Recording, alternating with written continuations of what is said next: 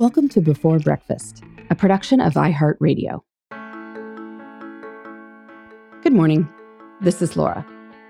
Welcome to the Before Breakfast podcast. Today's tip is to write a gratitude letter.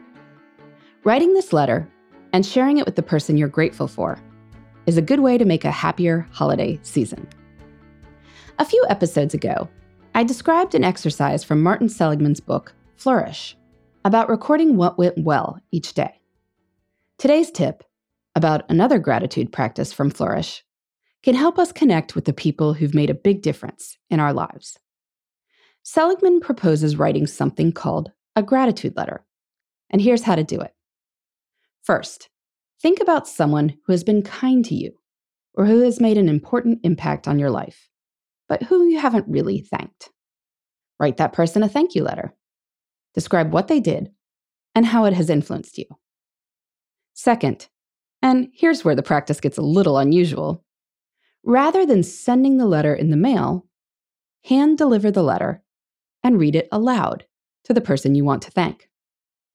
Now, you may be thinking that this sounds complicated, especially if the person doesn't live next door, and might feel a little awkward. Maybe so. Talking about feelings is hard, even if they're good feelings. But here's why he suggests it. By being vulnerable and telling someone what they have meant to you, in person and at length, you are demonstrating their importance to you and how much you appreciate them. And just imagine how the person you thank is going to feel. Most likely, he or she will feel happy and proud to have had such a positive impact on you. The person will feel honored by your time and your words and openness, and probably closer to you too.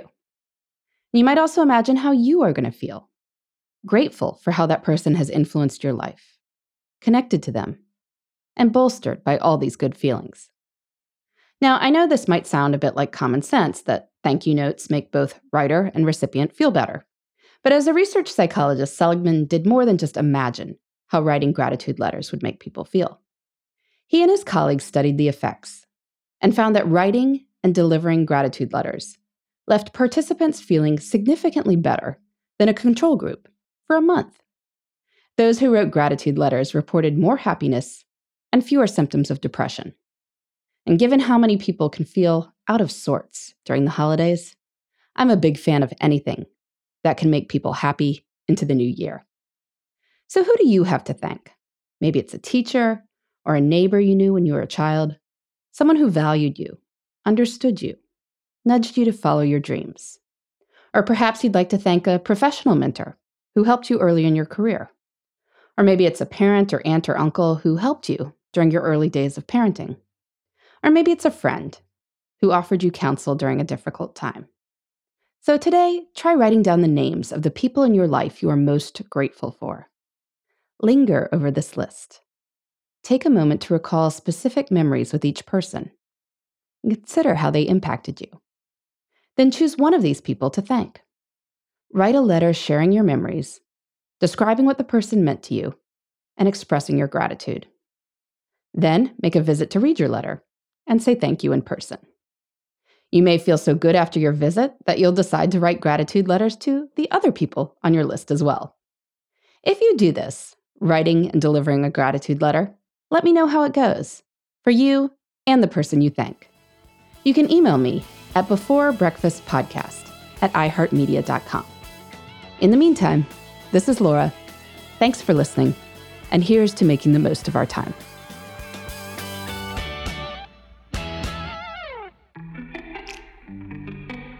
Hey everybody, I'd love to hear from you.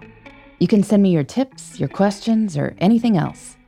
Just connect with me on Twitter, Facebook, and Instagram at Before Breakfast Pod.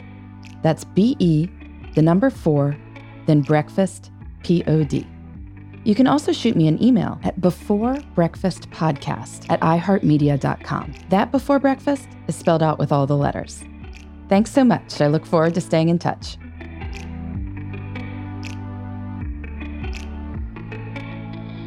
Before Breakfast is a production of iHeartRadio. For more podcasts from iHeartRadio, visit the iHeartRadio app, Apple Podcasts, or wherever you listen to your favorite shows.